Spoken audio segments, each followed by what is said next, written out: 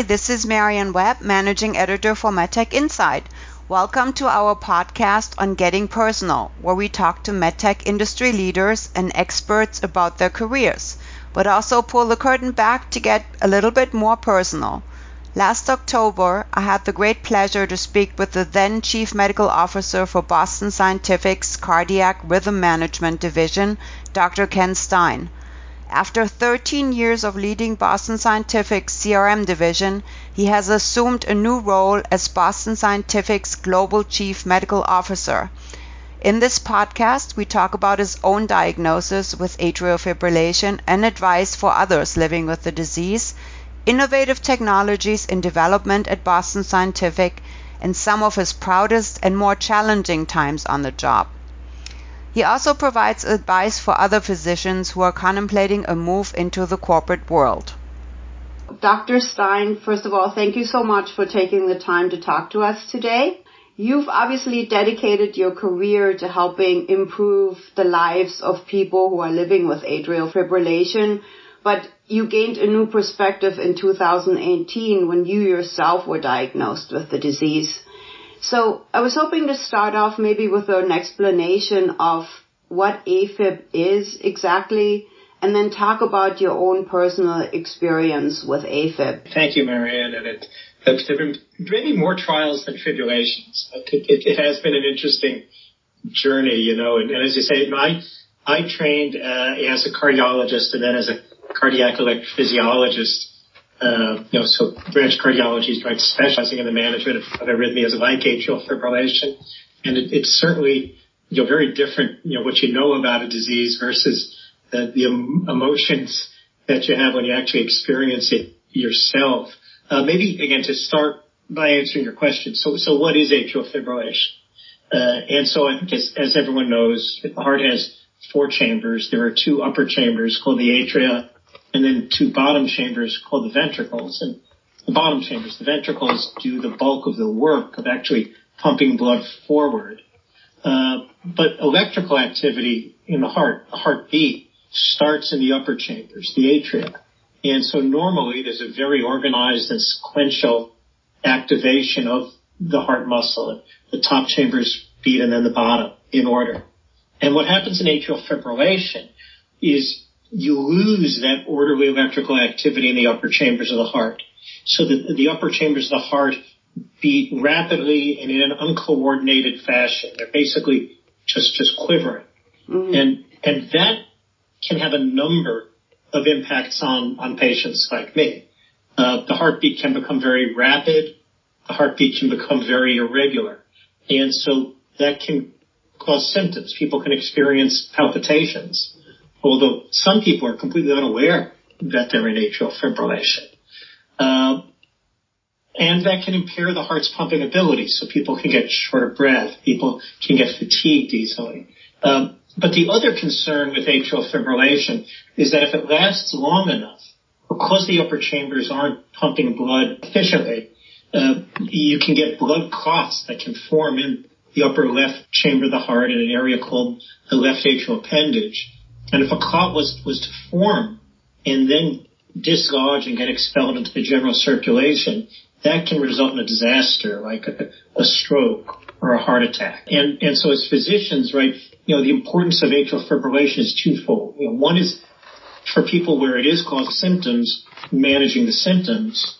But the second is for anyone who's at high risk for that kind of blood clot formation and stroke, doing something to help reduce that risk of stroke. And what is that something, for instance? Are you on medications, or can you talk a little bit about your own diagnosis and how you actually found out that you had AFib? That would be great. Yeah, let's start with that.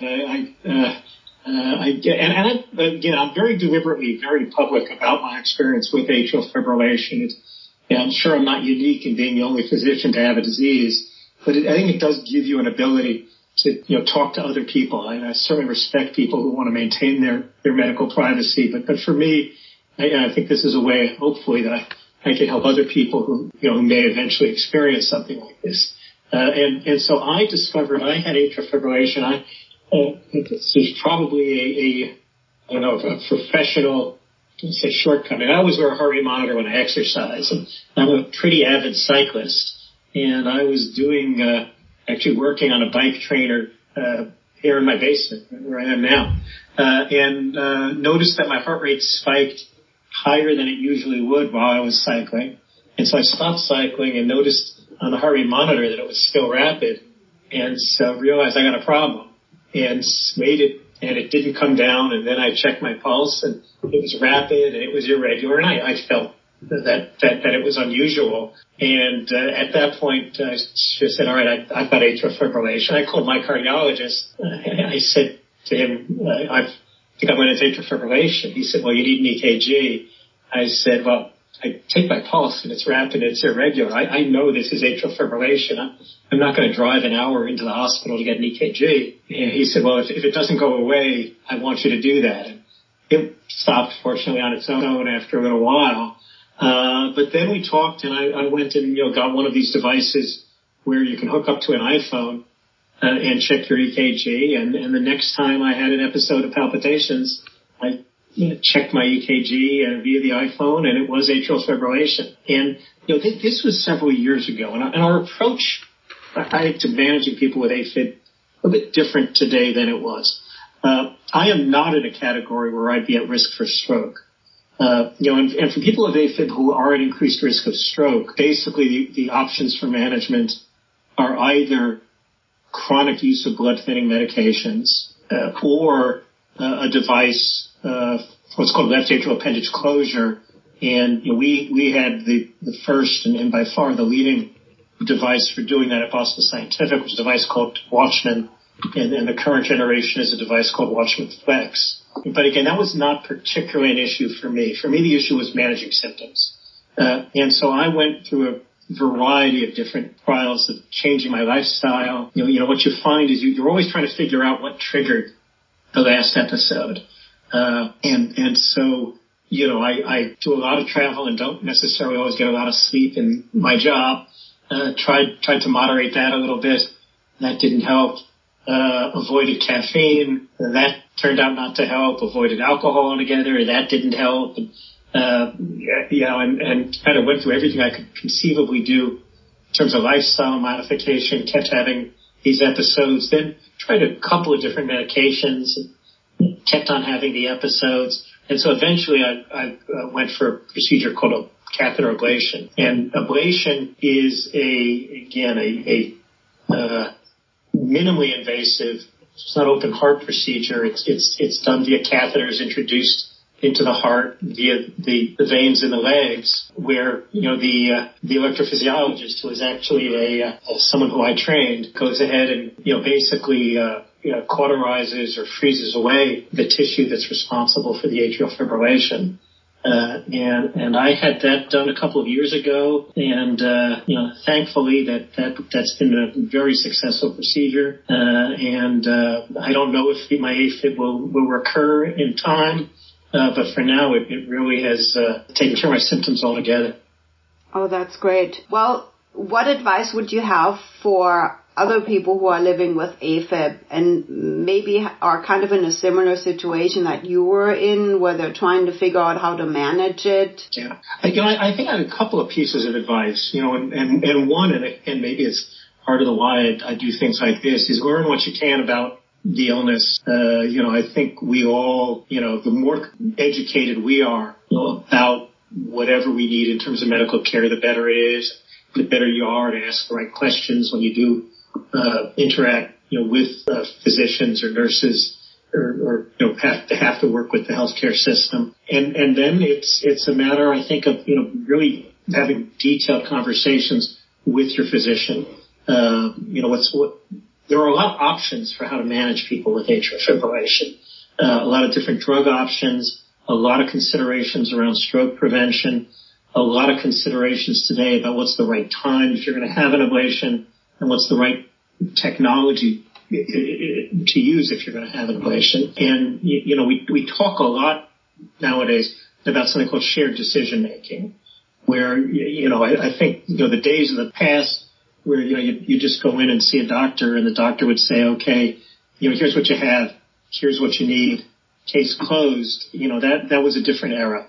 And now it's really important, particularly in something like this, where there can be so many different options, to go in with your physician, having done a bit of research, and then, to make sure that working together, right, the physician knows your preferences, what's important to you, what's your risk tolerance, and then I think jointly to come up with a plan, a course of action. Great. So you talked about how ablation kind of has been the key for you to keep AFib at bay, at least for now. Can you talk about Boston Scientific's AFib management options? What's available to date? Where do you see the future of pulsed field ablation and maybe advanced cardiac mapping? Sure, absolutely. And you hit on a couple of the key things. So up until very recently, the only options for doing an ablation procedure was to damage the abnormal cardiac tissue with either heat, and that's something called radiofrequency ablation, where you basically burn away the abnormal tissue, or cold, and that's something called cryoablation. And both of those technologies can be quite effective, but thermal ways of injuring tissue also can cause certain types of complications, because it's very hard to sort of keep the heat or the cold only affecting the abnormal tissue that you're trying to ablate. And so there's always a risk of damaging adjacent structures. Now, we have a whole suite of RF ablation catheters approved in the United States. In Europe, we have a radiofrequency catheter as well as what's called a cryocatheter. Now, that's a balloon catheter that freezes tissue, approved. And we recently finished enrollment in our U.S. trial for that catheter and are hoping to submit that data to the FDA shortly. But what's really, I think, people were very excited is this new technology that you referred to, which is called pulsed field ablation. And what's different about pulsed field ablation is that it's a non-thermal way of affecting cardiac tissue. And by doing pulsed field ablation, we're actually, if it's done well, you can be tissue selective and avoid then some of those non-cardiac collateral damage structures that you can get with thermal types of ablation. So almost a decade ago, we invested in a very early stage startup that was called Farapulse that really has led the whole field of pulsed field ablation for the treatment of cardiac arrhythmias. We ended up consummating that deal, I guess, maybe a little bit over a year ago at this point. So now part of Boston Scientific. Technology is approved in CE mark countries, so it's available in Europe, where approximately 7,000 patients have already been treated commercially with the system. In the United States, looking towards submitting to the FDA for approval, we ran a large randomized clinical trial where we hit the Farapulse system head-to-head against thermal energy sources, both radiofrequency and cryoablation. Enrolled roughly 650 patients in that trial. We're in the follow-up phase of that right now, and hope to submit that data to FDA some point next year. And again, hoping that the results are going to support approval, and looking forward to bringing that technology to use for benefit patients in the United States.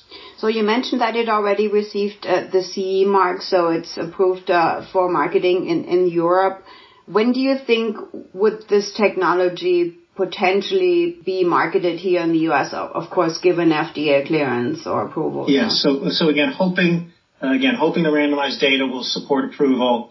We finished enrollment in that trial earlier this year. It's a 12-month follow-up, again, so we can get the data on both safety and efficacy. And so, would anticipate submitting it to the FDA next year. And then, it's in the hands of the FDA. Yeah. It all depends on what the data show. But if it's approved, when would it be available on the U.S. market, do you think? Well, I'd say we would be targeting availability in 24. Okay, 2024.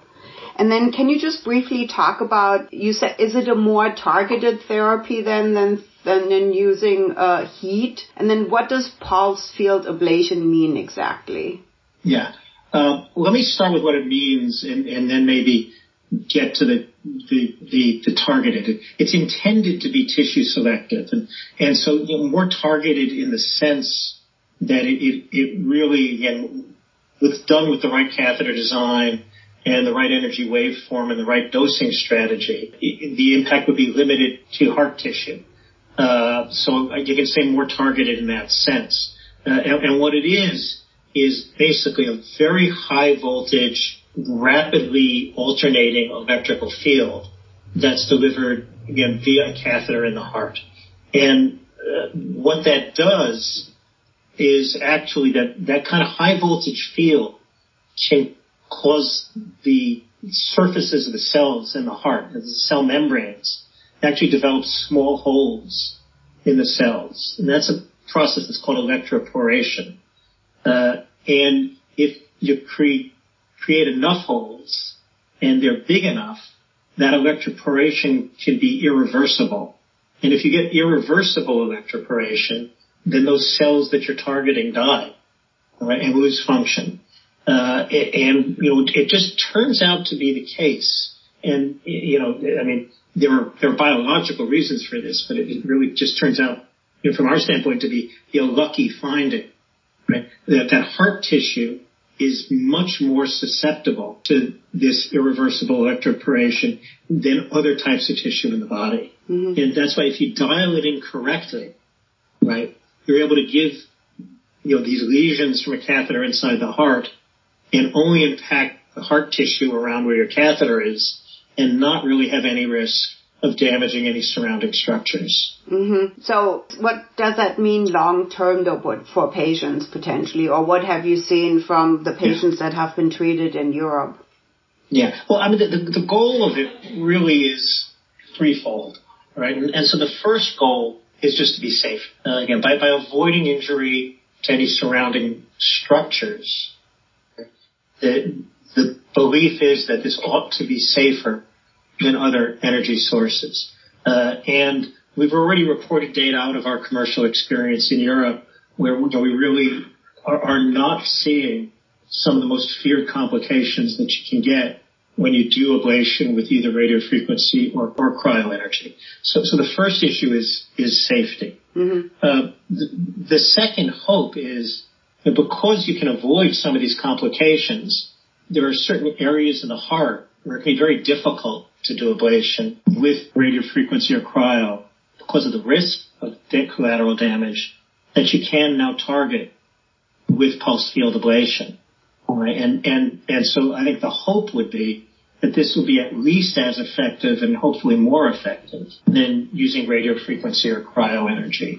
And then the last thing, it just turns out with the FARAPulse system, it's a very straightforward system to deploy. And because of that, these procedures turn out to be really efficient. What we've seen in Europe, at least if you look at sort of published data, once people climb the learning curve, these procedures take on the order of 30, 35 minutes. And if you look sort of historically at what they take using other energy sources, you're typically talking about procedures that last at least an hour and maybe more like an hour, hour and a half.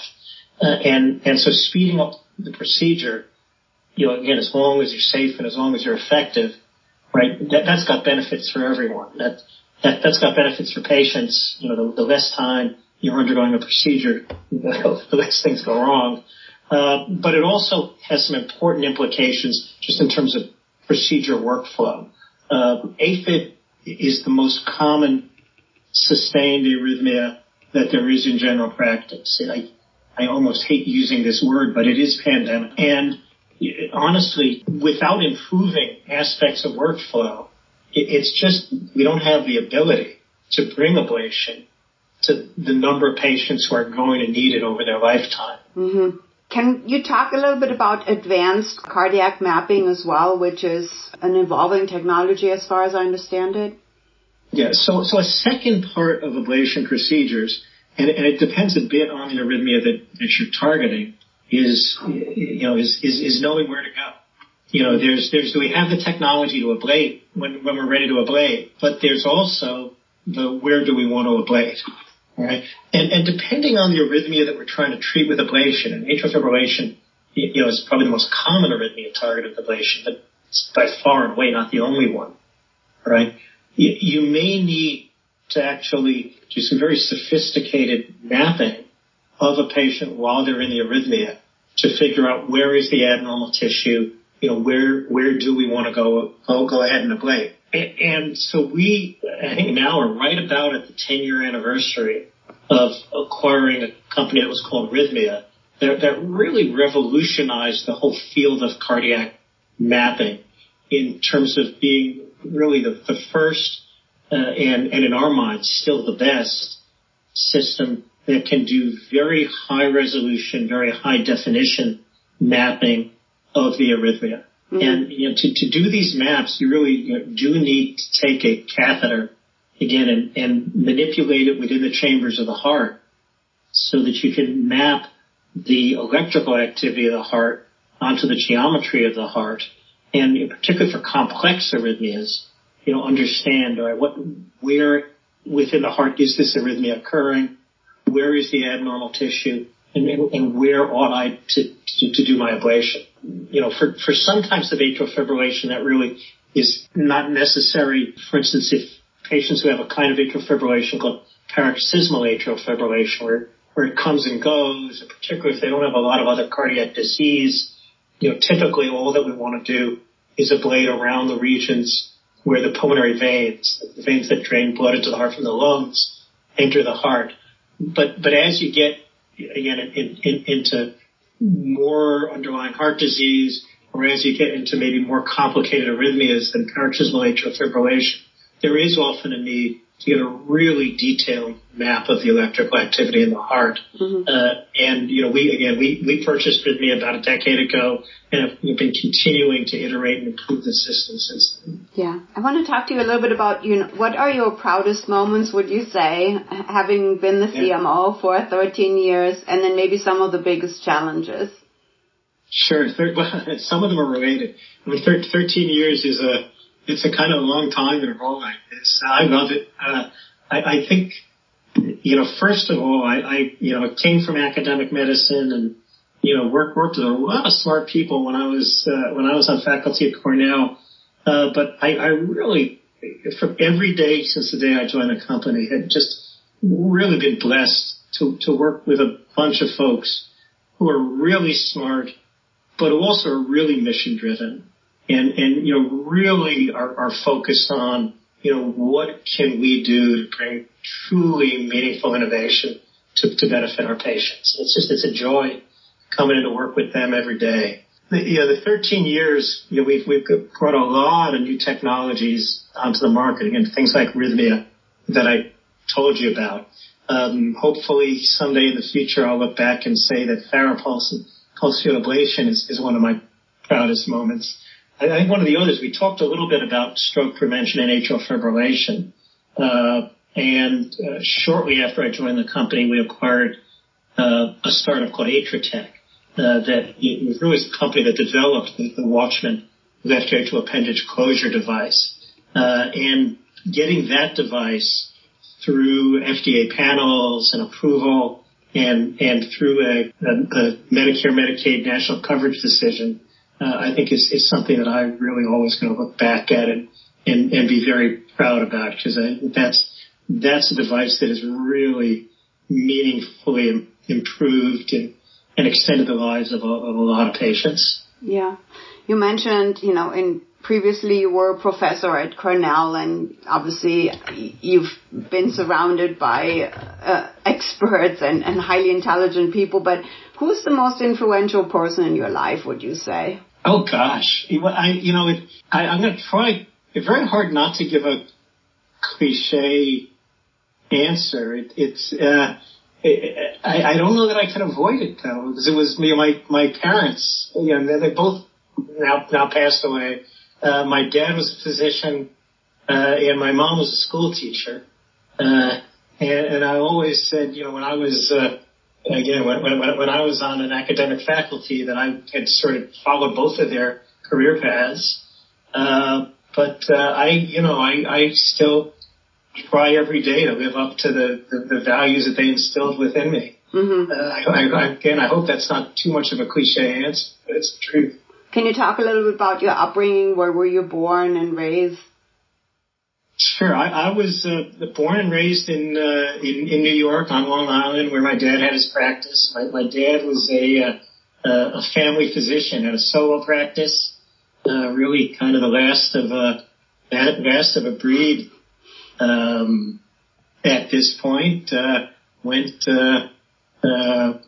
to a public high school. I'm probably nothing too remarkable about how or where I grew up.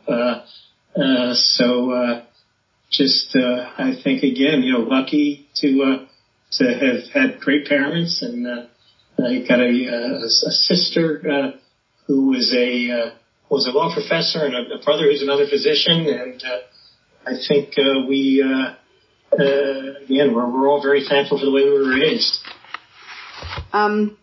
Yeah, it sounds like a medical career runs in your veins. So, are there any must-read books that you would recommend for executives like in a similar position, or people who are just starting out, maybe following your career path? Well, I'm going to start not with a book, but maybe just a piece of advice for people who are thinking of going into a medical role in business. Because I do think that's very different than sort of the typical executive career path. And I remember when I was being interviewed for this job by the guy who was the chief medical officer for Boston Scientific at the time. It was a doctor called Dr. Don Bain. And I went in to get interviewed, and I literally hadn't even made it all the way into his office. I still had my hand on the doorknob. And he looked up at me and he said to me, "Stein, you have no idea what a chief medical officer does, do you?" And there's that moment of terror where you just think, am I going to try to fake my way out of this or not? And I decided not to. And I said to him, "Dr. Bain, you're right, I don't." I kind of thought I had just blown the whole interview. I thought it was over. But what he said to me, and I really do think this is important, and I repeat this story to everyone who talks to me about making the transition, is he said, your role is to be the voice of the patient within Boston Scientific, and to make sure that everything we do meets a real patient need. And he went on. He said, "You don't know anything about business. We know you don't know anything about business. We got a lot of MBAs in this company. Hopefully they do know something about business, right? But your role is to bring what you know as a physician." Mm-hmm. And, I've tried to take that advice to heart.